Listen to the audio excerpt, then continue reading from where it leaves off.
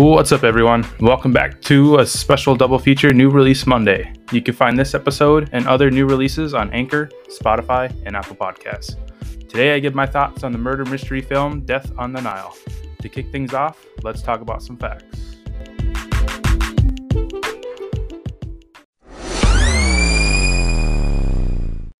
Death on the Nile was released on February 11th, 2022, and was directed by Kenneth Branagh. He is an actor and director best known for Murder on the Orient Express, Tenet, Dunkirk, and Belfast. It grossed $136 million worldwide off of a $90 million budget. This is a sequel to Murder on the Orient Express, which I didn't know until after watching this. It is based on the detective novel of the same name written by Agatha Christie. The leather blinders that Perrault wears while sleeping is in the shape of his double-layered mustache. The film depicts Perrault as serving in the Belgian army during the First World War. However, in literary canon, he is established as a refugee who moves to England. Lastly, many of the characters in the film are combinations or alterations of the characters from the novel in order to make for a smaller cast and less confusing plot. So with that, let's jump over to my thoughts of Death on the Nile. So I love a good murder mystery. I've always been fascinated by crime dramas and anything to do with detective work. Movies like this, Murder on the Orient Express, Knives Out, and Clue have always caught my attention. Death on the Nile, though, is one that I probably won't revisit anytime soon. It wasn't a very exciting or captivating murder mystery for me.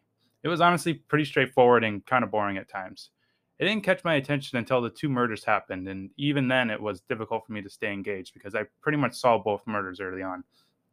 Gal Gadot's death was obviously committed by her newlywed husband. The opening scene at the beginning of the film at the nightclub gave it away for me. Armie Hammer was very romantically involved with Emma McKay's character, so right off the bat I knew that him meeting Gal's character wasn't by accident. She was in fact the target, or mark if you will. As far as Rose Leslie's death, that was also pretty obvious to me because normally these kind of murder mysteries involve multiple killers. Take the popular Scream franchise, for example. There's always at least two killers in those movies, and it seems to be a popular trend in Hollywood right now in order to cause some kind of misdirection for the audience. I've noticed it's been hit or miss with these murder mystery films lately. I love Knives Out and Clue, but I'm not a huge fan of Death on the Nile or Murder on the Orient Express. I suppose I just watch too many movies and can figure out the twist far easier than most people. It's a gift and a curse. I honestly wished I was surprised by the killers in this film, but sadly I wasn't. It all comes down to the writing in these kind of films. Branagh is an excellent actor and director, but this film was a bit boring for me. I love his take on the Perrault character, though. He may be odd and secluded at times, but he's a master of his craft. There are rumors floating around that a third film is in development right now, and I'm sure I'll check it out when it's released. I'll most likely watch it on streaming service like I did for this one, though. When I was doing the research, the third film will probably be based on the Appointment with Death novel written by Agatha Christie. But as far as right now, Kenneth Branagh returning is the only thing that's confirmed.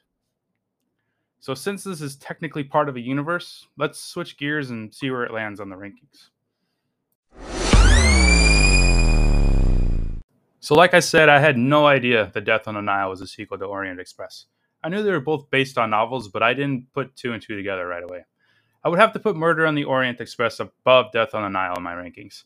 The twist and killer reveal was better written and executed in that one. It also took me a little bit longer to figure out compared to the Death on the Nile, which is a plus in my book. Because like I said, I've seen a lot of movies, so I've gotten pretty good at solving these types of movies. The cast in Orient Express was also more star-studded, with some very heavy hitters like Johnny Depp and Willem Dafoe. I give Death on the Nile a solid 2 stars out of 5. The writing was weaker, especially the killer reveal, and the cast was a step down from Orient Express. You can find this list and all my other lists on Letterboxd under Cinematic Reviews.